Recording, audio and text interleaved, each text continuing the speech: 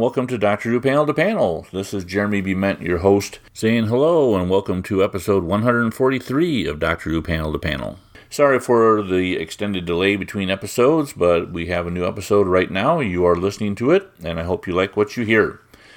In this episode, we will do like we normally do. We'll start out by covering the news. We'll check out and see what's new in way of Doctor Who comic news. And then we will go into the Matrix for our review segment. We will check out the latest new comic book offering, or comic offering from Doctor Who, in which case this is part 2 of the story The Everlasting Summer, which was the strip that just came out in Doctor Who magazine, number 581. And then we'll have an interview. This time around I talked to comic writer Lila Sturgis. Lila wrote a 4-issue miniseries for IDW Publishing called A Fairy Tale Life, featuring the 10th Doctor and Amy, and I reviewed that quite a while back, but I finally, after all this time, had a chance to get to know Lila a little bit and find out about how she became a Doctor Who fan and how she became a comic writer and everything between those two ends. So I hope you enjoy this interview with Lila. I hope you enjoy this new episode of Panel to Panel, and let's quit beating around the bush. Let us jump into this episode and cover the news. It's time to check out the news and find out what's going on in the world of Doctor Who comics. We are going to start out like we normally do by taking a look at the calendar and find out what came out. We're almost here to the end of August, so let's take a look at the month of August and see what has been released. We will go back to Wednesday, August 3rd. That is when Doctor Who Comic Origins, issue number 3, came out from Titan Comics. That is the one featuring the Joe Martin Doctor, and we're almost done with the miniseries there, or at least we were as of issue number 3. The week after that, there were nothing really new came out for Doctor Who Comics. We then head to Thursday, August 18th. That is when the new Doctor Who magazine came out, issue number 581. It's a really good issue, lots of good articles, and we also had a new part of the comic strip, which we'll talk about here shortly. This past week, as of this recording, nothing came out for Doctor Who Comics. However, on Wednesday, August 31st, just squeaking in for the end of the month, Doctor Who Origins issue number 4, which is the finale of that miniseries from Jody Houser, will be coming out. So make sure you hit your comic shop and pick up that last issue if you've been buying them, and find out what happens to the end of the Joe Martin Doctor, at least for that story. In other Doctor Who comic news, one of the things I have a list here in front of me. One of the things I forgot to write down, so I'm going to mention it right now, is that they announced probably about 3 weeks ago that BBC Books is going to come out with a new version of the David Whittaker Doctor Who and the Daleks novelization. But the nice thing about this one is going to include illustrations by a friend of the show and excellent comic artist Robert Hack. Robert was hired to do some spot illustrations to go with this new printing of Doctor Who and the Daleks, taking scenes from the episodes and putting them into this book. He has released, Robert has shown, and BBC Online, if you do a search for Robert Hack and Doctor Who and the Daleks, you can see some of the illustrations that he has done, and they're just beautiful, really, really nice stuff to look at. And I'm looking forward to this book coming out. I believe it's supposed to come out sometime in November.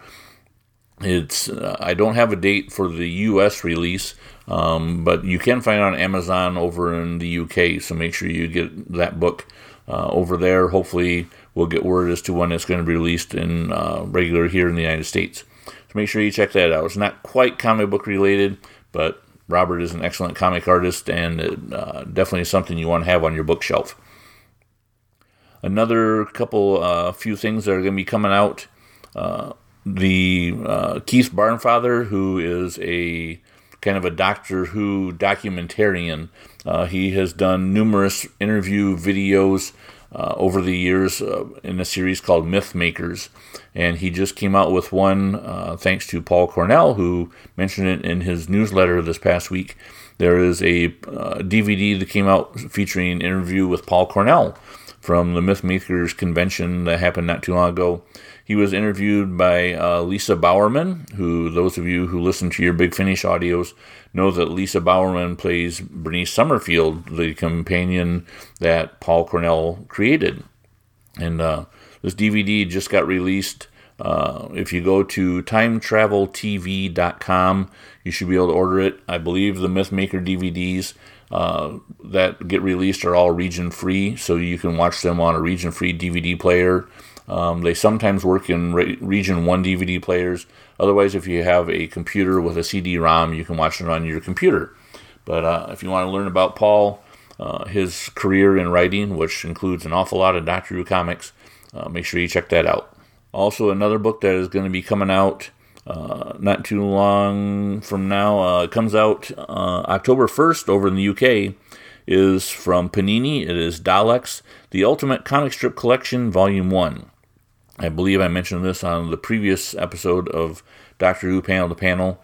We do have a release date now of October 1st over in the UK. It is listed in the August preview catalog for US from Diamond Comics, which means it should be coming out probably in November, December over here in the States, but it is going to collect a bunch of the the Dalek comic strips from Doctor Who magazine. The nice thing about it is also including some comic strips that don't feature the Doctor, just some of the Dalek solo strips, which haven't been reprinted in graphic novel form before.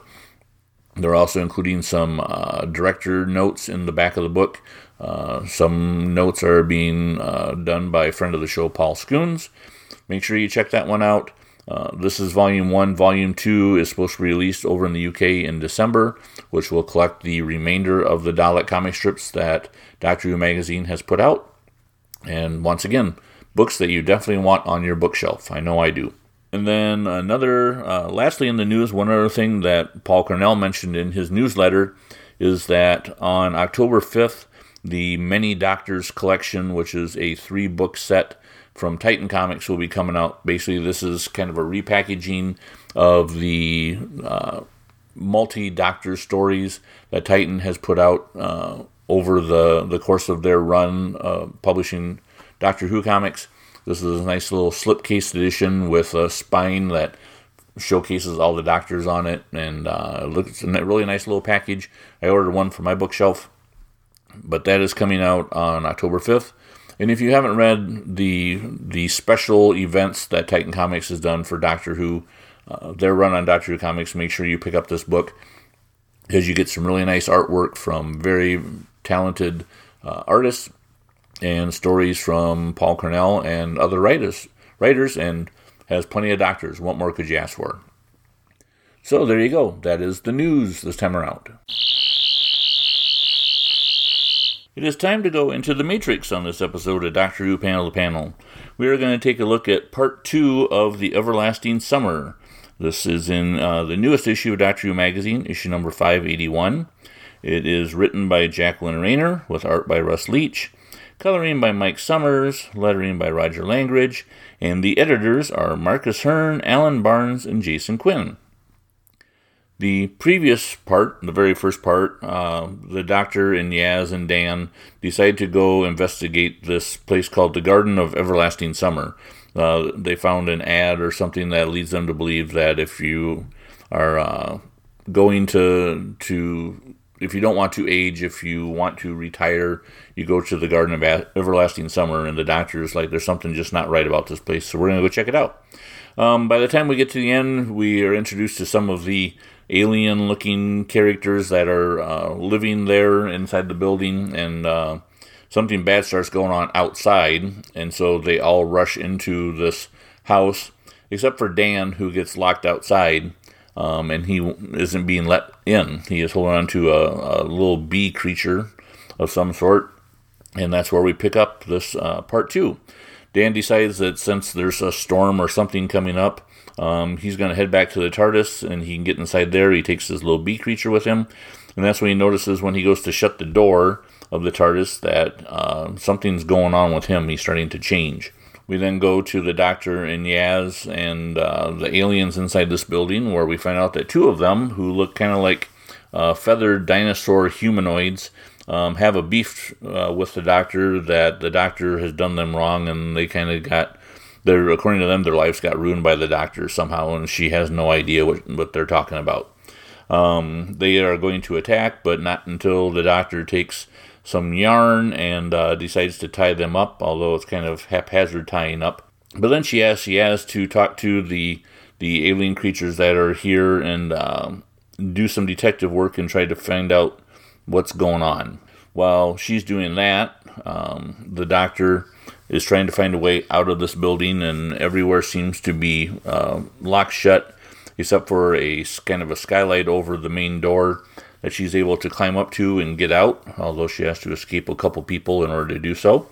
But then she's going to go try to find Dan. We end up with the Doctor getting back to the TARDIS, but discovering that something has happened to the TARDIS, and that's where it is to be continued.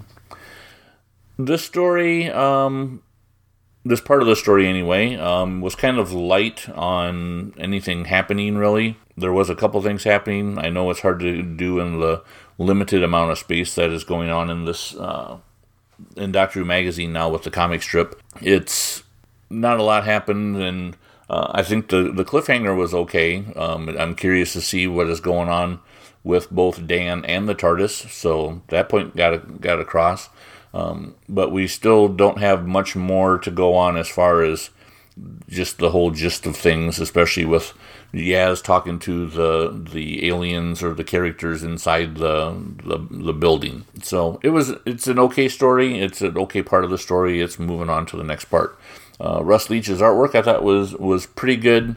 It's not my favorite of his, but it's also it serves the purpose. The final page of what's going on with the TARDIS I thought was very well done. That final panel is about a 2/3 page panel, but it looks very detailed, and I was impressed by that.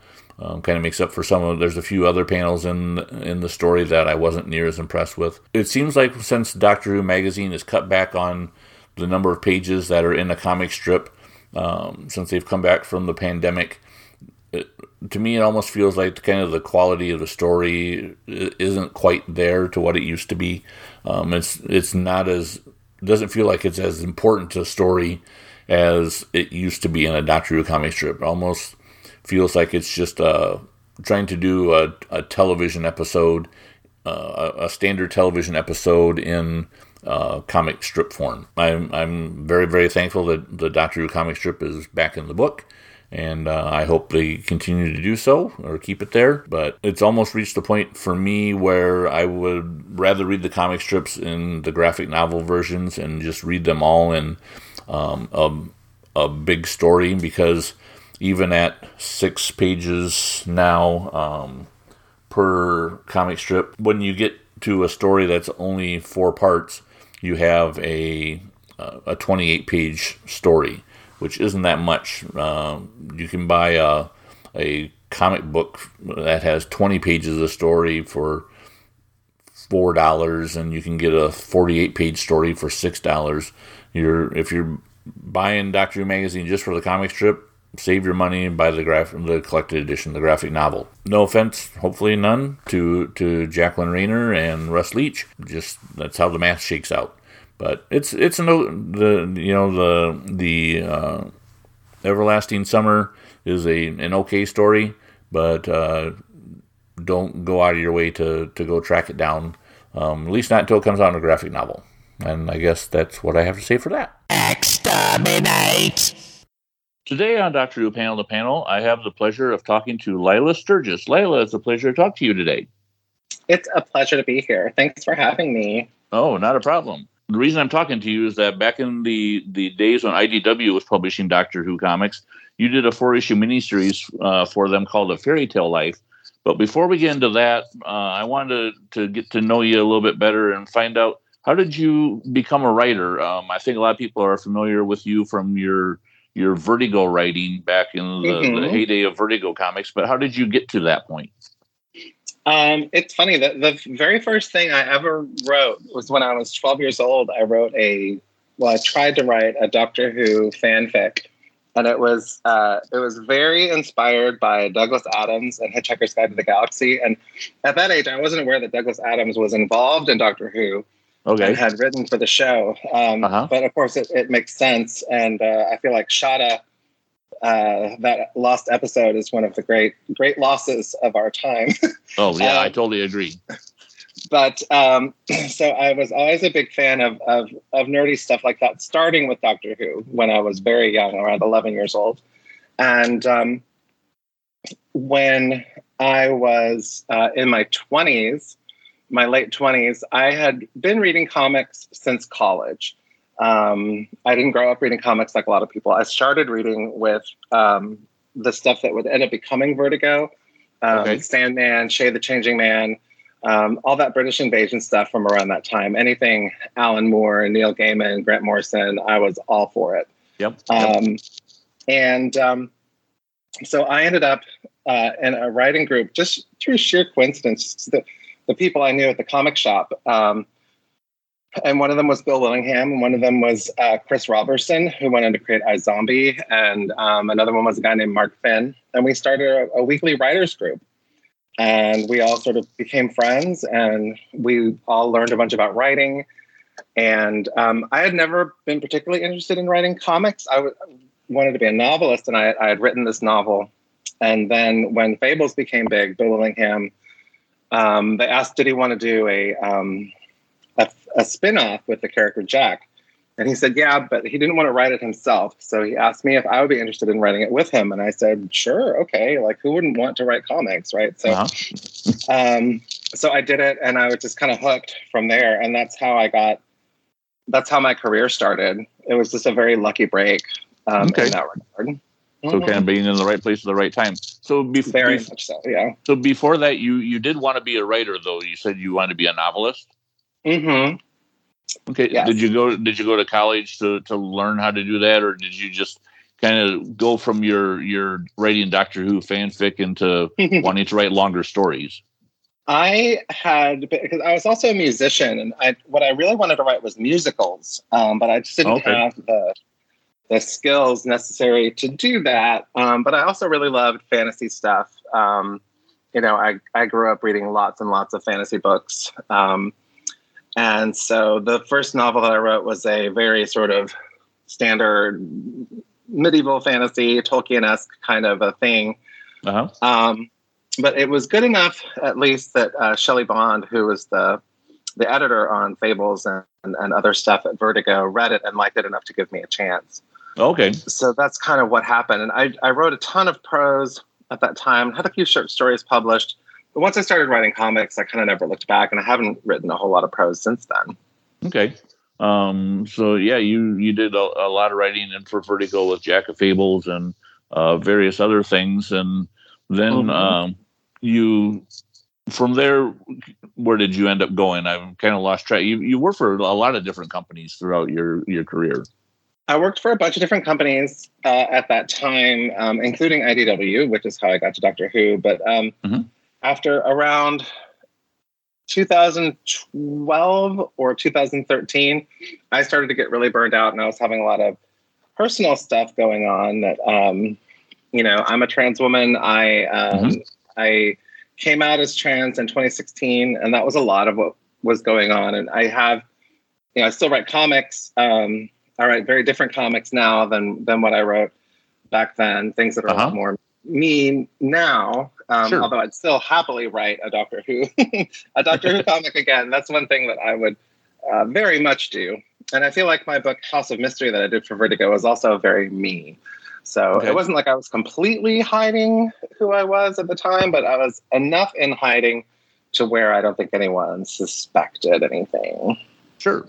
I noticed back in your Vertigo days and writing for DC, you also did some superhero stuff. I did. Yeah. Not reading, being, a comic person growing up and stuff. How did you get into doing superhero stuff? I felt like it was something I needed to prove to myself that I could do as a comic book writer. Okay. Because it just seemed like it was the tallest mountain to climb, right? And I wanted to say, yeah, I did that. And I did do it. And I wrote some pretty okay superhero comics. But I think to do that work and to be really, really good at it, you have to have sort of that lifelong love for the characters and the lore and the history. It wasn't something that I grew up with. And so it always kind of felt like I was Jenny come lately or something to it. Okay. You know, I don't know that I ever really found my footing writing comics, like until the very end of that period of my career, when I wrote some like one-off things for like Power Girl and Zatanna and The Spirit. There were actually some really, really great comics in there. But at that point, I don't think anyone was really paying attention to what I was doing. So they all kind of flew under the radar, which is unfortunate because I feel like if those books had gotten more exposure, I might have gotten more work. And the things that I was doing at that time were things that, you know, this is like 2011, 2012, were things that, you know, 5 or 6 years later would be sort of par for the course at Marvel. And I think if I had been working at Marvel at that time, the things that I was doing that were a little more lighthearted, funnier, character-driven things might have found a home. But that's okay. You know, we're not playing should-haves. Yeah, definitely. So you did this 4-issue miniseries for IDW, this Doctor Who story. How did that come about? Was it just being in the right place, right time, knowing the right people? I was talking to there was a fellow at IDW at the time called Denton Tipton, who was one of their big editors, and I was just talking to him about what I could potentially do at IDW, and he's like, "Well, we have some licensed stuff." And I was like, okay, well, tell me about, you know, what you got. And he's like, well, we got Transformers. And I was like, I don't know anything about Transformers. And he named a couple of other things. And they said, yeah, we've got Doctor Who. And I was like, yes, that. Doctor Who. Give me the Doctor Who, because I was a lifelong Doctor Who fan. You know, I knew everything about Doctor Who. At that point, we were into Matt Smith's heyday as the character. Yeah. And they wanted Matt Smith stories. They wanted 11th Doctor stories. And I was very, very into what Matt Smith and Stephen Moffat were doing at the time. And so I was like, I'll do anything to write that story. I'll write it for free. Just let me do something with those characters. Okay. Yeah. And so I basically bullied him into letting me write the story. So yeah, you said you were a lifelong Doctor Who fan. So you said it was 11 or 12 years old when you first found Doctor Who? Mm-hmm. I think like most Americans of that time, I found it on PBS, on my local PBS station. I was like this nerdy kid in West Virginia, and I didn't have a lot of friends. And, you know, I remember very distinctly turning on the TV one day and seeing this show.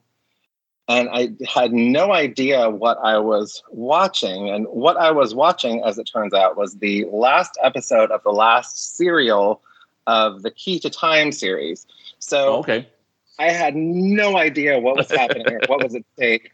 I just knew that, like, here's this quirky character and his really cool female partner doing some science fiction-y thing. And I was like, I've never seen anything like this. I have to keep watching. And so I never missed an episode after that. I used to get in trouble because it came on every weekday. They would show a single episode at 6 p.m. And that was also dinner time at my house. So I got in a fight with my mom constantly because I had to watch Doctor Who and I wasn't allowed to watch TV while we ate. So I would just be like, I'll be there in a minute, be there in a minute, be there in a minute. Keep pushing it back until a half hour's gone. Yes, it was a constant battle for a very long time. So you watched Doctor Who pretty well straight through until the end of the classic series?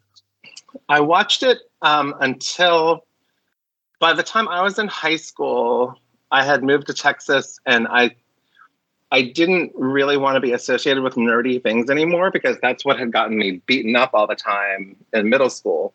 So I kind of put all that stuff to the side. And so I missed most of Sylvester McCoy's era because of that. And I didn't, and I've since gone back and watched as much of it as I could get my hands on. and it's all really good stuff. But the classic era is what it is, and the modern series is so much more watchable. And when that came out, I was I didn't care at all about being cool. I was an adult and I could do whatever I wanted. So when I had watched, like many people, watched the TV movie with Paul McGann and gone, okay, that was a thing I just watched, and then thought, okay, well, Doctor Who is dead forever. So I was stunned when the new series came out, and it was this thing where I was like, okay, well, I thought Eccleston is a fantastic doctor, and I was really bummed when he left. Mm-hmm. And then when Tennant showed up, I was like, okay, well, this guy is freaking amazing. He's the best one ever. And forgot all about Eccleston. And then when Matt Smith showed up, I was like, well, he's the best ever. He's amazing. So I was very, very happy with Doctor Who for a very, very long time. Those first few years, the first couple of years of Moffat taking over. And then it wasn't my thing a lot after maybe like when Capaldi takes over. Okay. It wasn't exactly for me, but I kept watching, and I kept watching all through the Jodie Whittaker stuff. And so I've never missed an episode of it.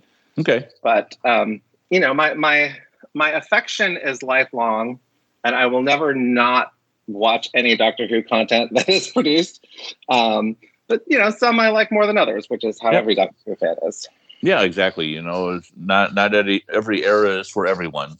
And I totally agree with you. A lot of us are lifelong Doctor Who fans, and just because a particular season or maybe an era isn't your cup of tea, just wait a year or a couple 3 years, and the next regime that moves in might be right back in your wheelhouse. Yes, and that's kind of the beauty of Doctor Who, right? That it always is renewing itself. It's always something different, and I have always embraced that fully. I thought that was the most incredible thing. When I was so heavy into Doctor Who when they aired, Logopolis, Tom Baker's final serial. And when I knew that the Doctor regenerated, because, they refer to it throughout the Tom Baker era. And of course, Romana regenerates in there. Yeah. But seeing him regenerate and into Peter Davison, and then seeing Peter Davison take the character in this whole other direction, it was like my mind was blown. I was like, this is so radical. Like nothing else could ever do this. No other show is like this. And so I think that sealed my love for the show. The fact that it could become anything, and deep dive into taking this character who's very mysterious and doing different things with the character because there's such a richness to it. There is no right way to do it. You know what I mean? That's what's so fascinating about the Doctor to me. So getting into the Matt Smith era when you talked to Denton Tipton at IDW, how did you decide on what kind of story you wanted to tell? I pitched a few different things, and the Fairy Tale Life one is the one they went with. I was really pushing for this other story that was very wibbly wobbly, timey wimey, and had lots of like very interesting. It was very like very very Doctor Who nerdy. Like I wanted to explore inside the TARDIS and do interesting things with time travel and the limits of what a Time Lord can and can't do. And I think it was just a little too heady for them. Okay. They were like, this is just kooky. That I thought it was amazing. Is that my favorite episodes were always the one where they sort of like dove into the lore and where you would kind of explore the TARDIS and sort of like what went on in there. Yep, those are my favorite too. And that was something that Moffat loved in his area, and I could always get into those and he would joke about like, the library falling into the swimming pool and stuff like that. But I think the fairy tale life story that I ended up doing was just a little safer in the sense that it was kind of this sort of very one and done classic, kind of Doctor Who adventure where you have, a mystery on a planet and people are dying and there's a thing and the Doctor's got to go figure it out. Yeah. And I think they were like, okay, well, that's a very straightforward Doctor Who story. Let's do that. Yeah. One of the things I always wondered was why this came out as kind of a separate 4-issue miniseries as opposed to just incorporating it in with the regular monthly book. I'm not entirely sure. And that was kind of a mystery to me as well. I think they were just trying to do different things with the property. I'm not sure they entirely knew what to do with the property at the time, and they were just trying different stuff out. Okay. And so they said, they said, we want a 4-issue miniseries that's self-contained, that features the 11th Doctor and Amy, and do that. Okay. And so I was like, okay, I'll do that. All right. Easy enough. Yeah. I'm trying to remember who your artist was. Was it Kelly Yates that did the artwork for you? Mm-hmm. Yep. Okay. What was it like working with Kelly? Kelly was fantastic. There's a trick to doing comics based on TV shows and movies, right? Where there are likenesses involved, and you have to find a way to express the likenesses without being, sort of like slavish about it. Yeah. And I think that Kelly found like that perfect balance. I love the way he drew the Doctor and Amy. I think it was just right on.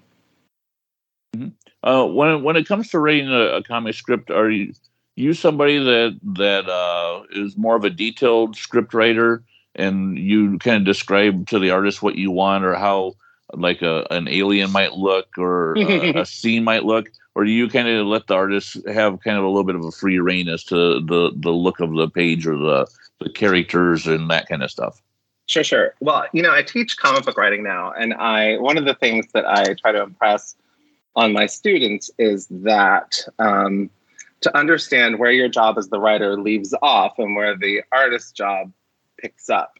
Okay. And the way I describe it is when you're writing a comic book script, ideally you want to tell the artist everything that they need to know in order so that they can tell the story visually, right? Mm-hmm.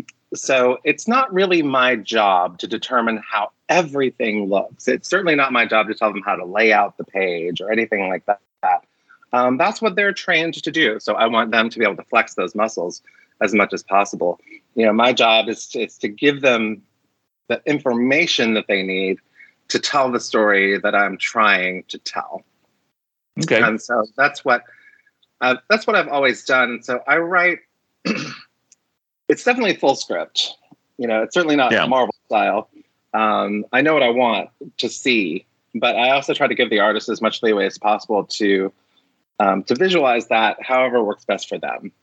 So okay. I try to strike a balance there, and that's where I land. Sure. Your story, the Fairy Tale Life, I reviewed it quite a while back on my podcast, and I really enjoyed it. I thought it was a good, fun story. I really liked Kelly's artwork on it. And I thought, from what I remember back in the day when it came out, I thought it was fairly well received by Doctor Who fans.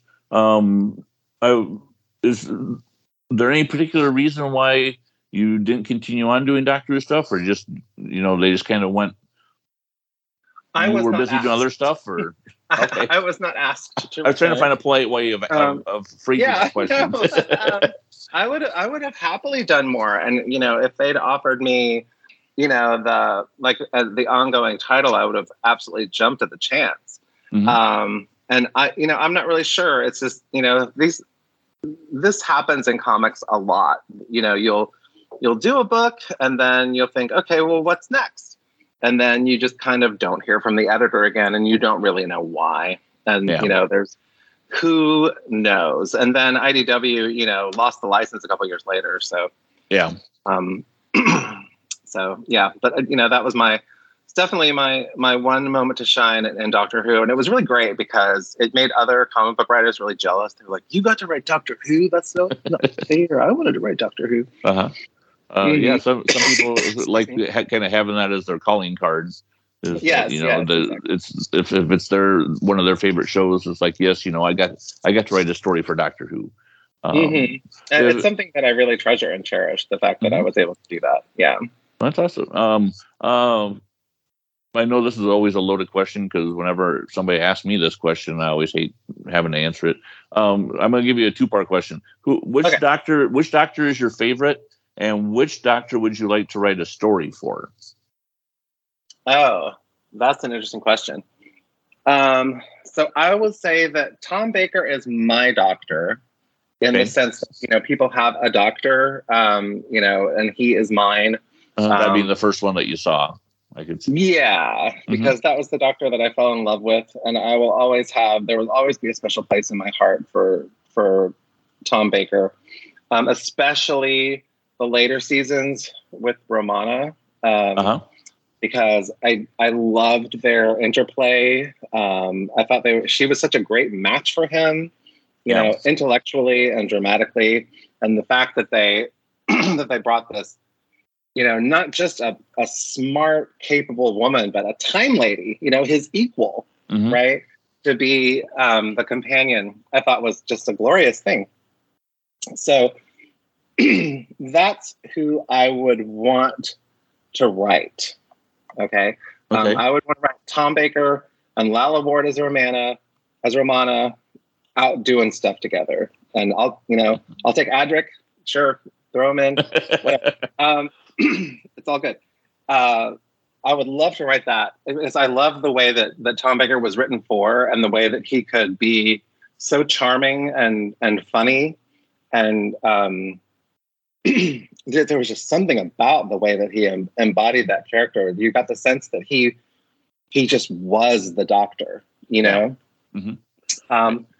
My favorite Doctor, like if I'm playing favorites, I think that David Tennant has some of my absolute favorite stories. And I think he did just a phenomenal job with the character. Just like, he gave him so much pathos and so much depth, so much emotional depth. And like, I am not a person who was ever, I didn't ship the Doctor with anyone ever. I kind of like that his relationships were always sort of like asexual and sort of like mentor-mentee relationships, right? Yeah. Yep. But the way that that David Tennant and Billie Piper played that relationship, I was like all for it.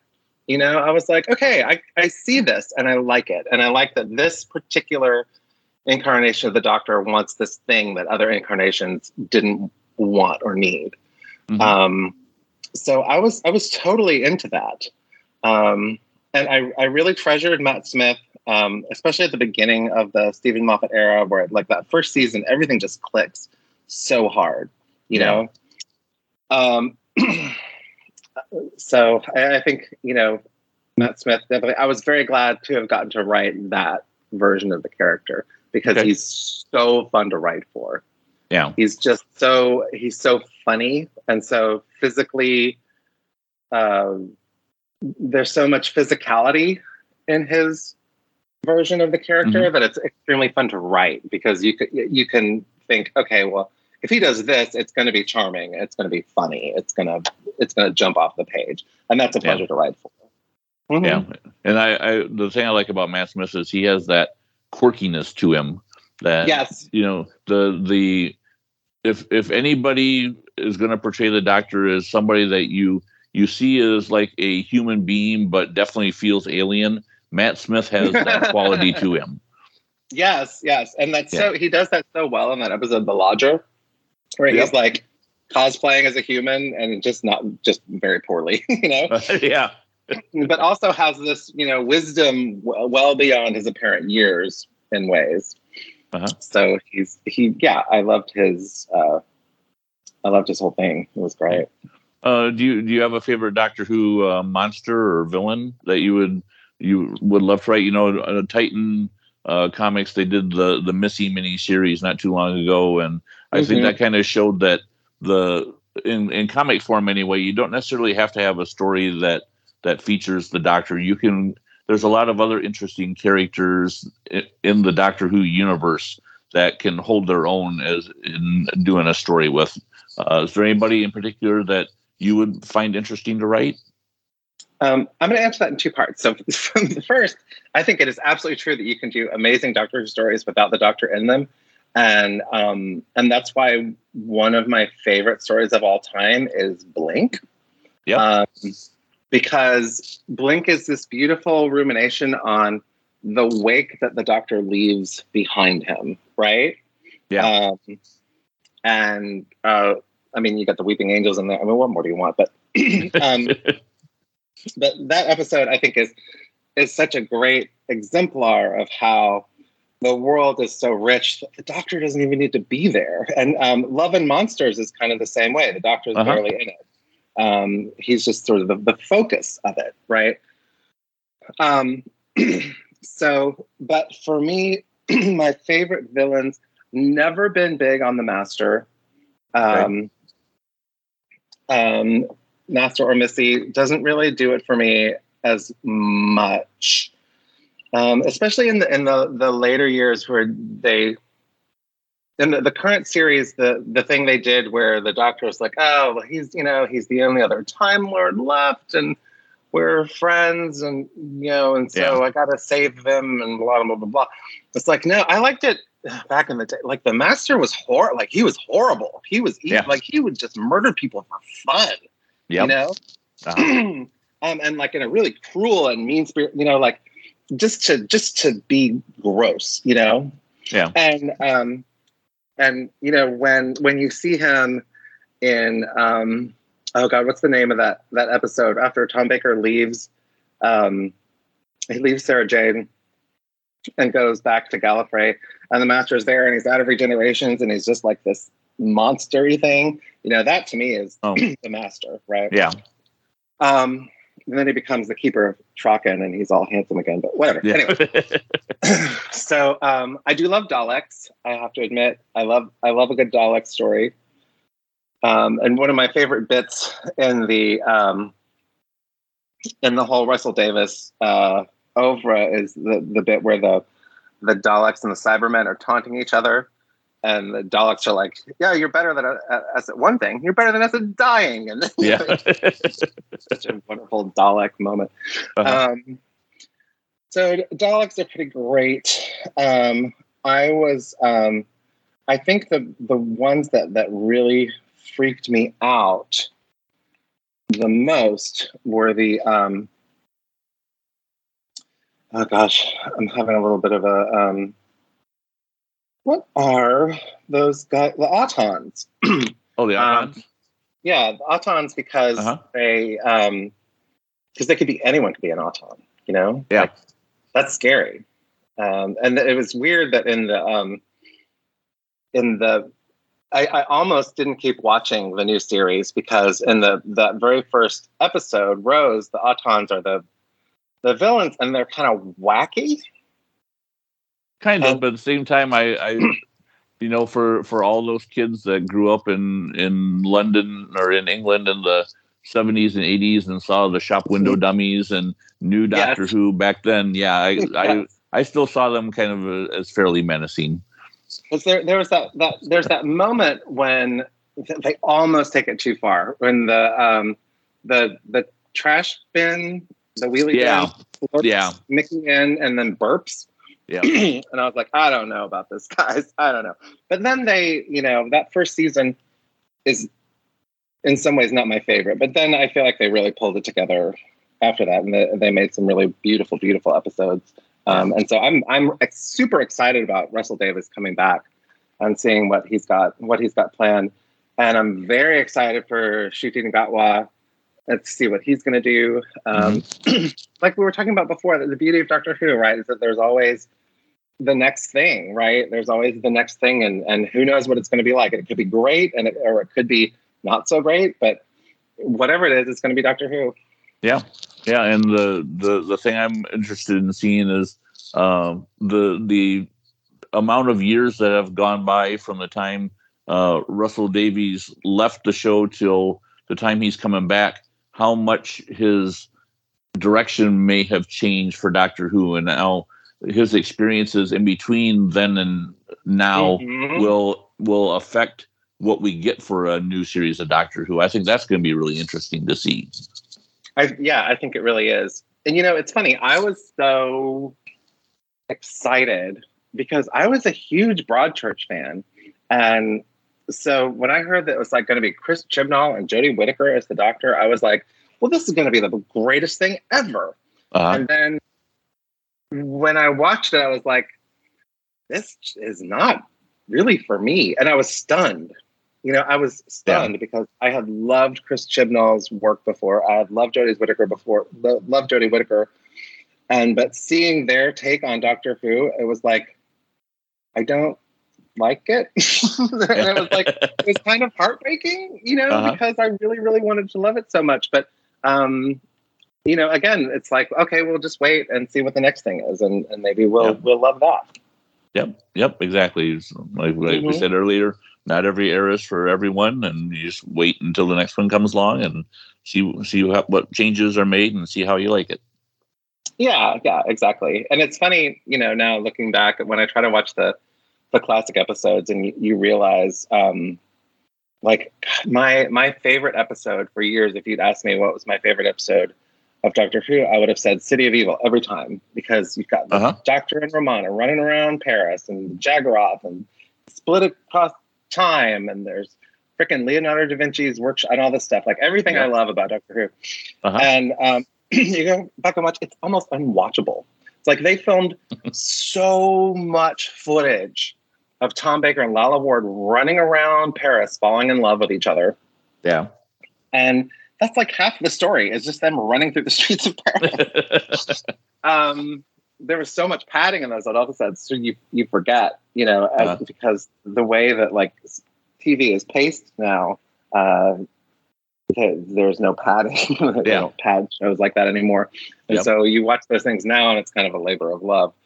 But yeah, it's just funny how it changes. Part of me wants to go back and if I was an editor, edit all of those Tom Baker stories into very watchable, very tight 40-minute episodes, which I think you could do with most of them, Yeah, condense out a lot of the location footage and take out a lot of the extraneous fluff and make them more compact to kind of fit today's day and age of how stories are told.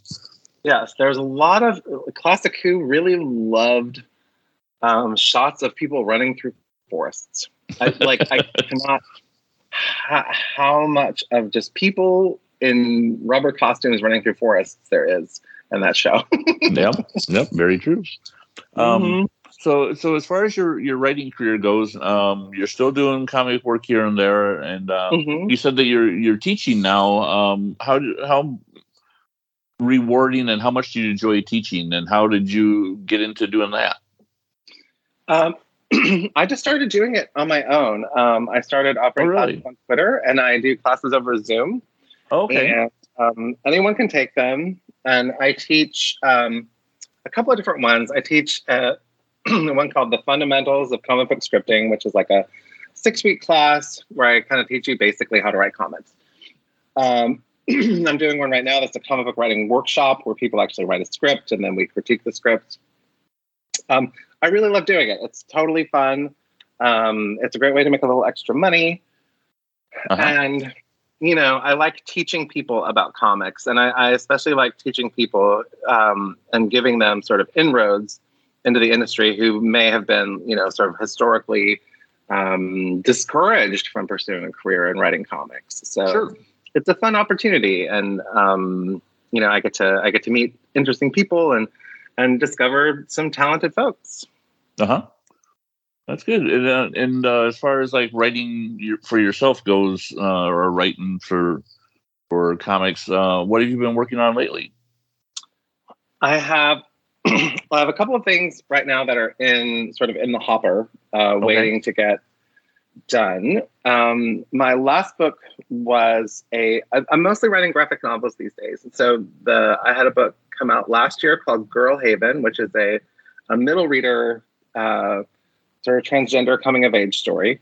Okay. I have the Dune movie graphic novel tie-in that's coming out in October, which came about pretty much the same way that the Doctor Who one did. I was working with Legendary on another project, and she mentioned something about Dune, and I was like, yeah, I'm going to do that.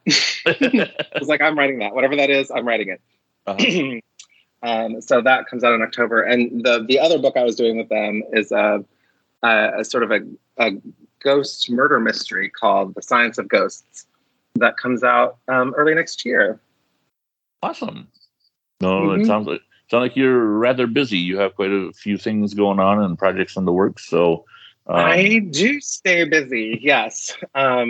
It's kind of nice.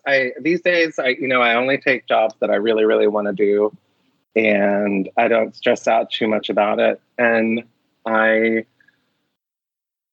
doing books that I love. I couldn't be happier with kind of the state of my career right now, except if I was getting a lot more money to do it. I guess that would be. Well, yeah, I can see that even with my job, or most people with their job, we got paid a lot more to be a lot better off that way. But Lila, like I said, I really enjoyed Fairy Tale Life. I thought you did a really good job telling a good Doctor Who story, and maybe hopefully somewhere down the road you'll have the chance to do a Doctor Who comic book story again. Thank you so much for saying that, because that's what I really wanted to do. I just wanted to tell a really great classic Doctor Who story, and I feel like I did. And and yeah, I mean, in a heartbeat, I would write more Doctor Who. Oh, awesome. Well, thank you for taking time out of your busy schedule to chat with me today. And my pleasure. Yeah, best wishes, and can't wait to see what you have coming out down the road. Thanks so much. Thank you very much to Lila Sturgis for joining me on this episode of Panel to Panel. It was a pleasure talking to Lila about her career, writing lots and lots of comics. I know I read quite a few of her comics back in the heyday of Vertigo, and I was a big fan of the JSA All-Stars that she always contributed a story to through that run. I'm a big JSA fan, so I read quite a bit of her stuff. It's good to see that she is continuing on in her comic work, and also teaching other people the craft of writing comics, something I never had a knack for. I was more on the illustrating side. Thank you, Lila, for joining me. I hope to see more Doctor Who comic work from you in sometime down the road. Thank you to those of you out there for listening to this episode and downloading it. It is very much appreciated. Please do me a favor and go to iTunes if you download these episodes via iTunes and leave me a positive review. 4 stars, 5 stars. I will take either one of those. That would be great. Please also leave a comment about how much you enjoyed this episode.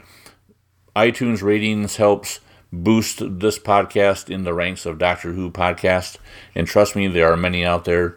So anything I can do to boost this podcast being seen by other eyes out there, I would greatly appreciate it.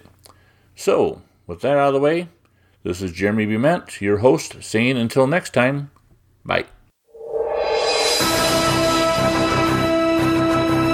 Doctor Who Panel to Panel, the podcast about Doctor Who comics, thanks you for downloading this episode. Let us know what you thought about this episode or of Doctor Who comics in general. You can find us socially on Facebook at Doctor Who Panel to Panel, on Twitter at Doctor Who P2P, 2 being the number 2, and online at DoctorWhoComics.com.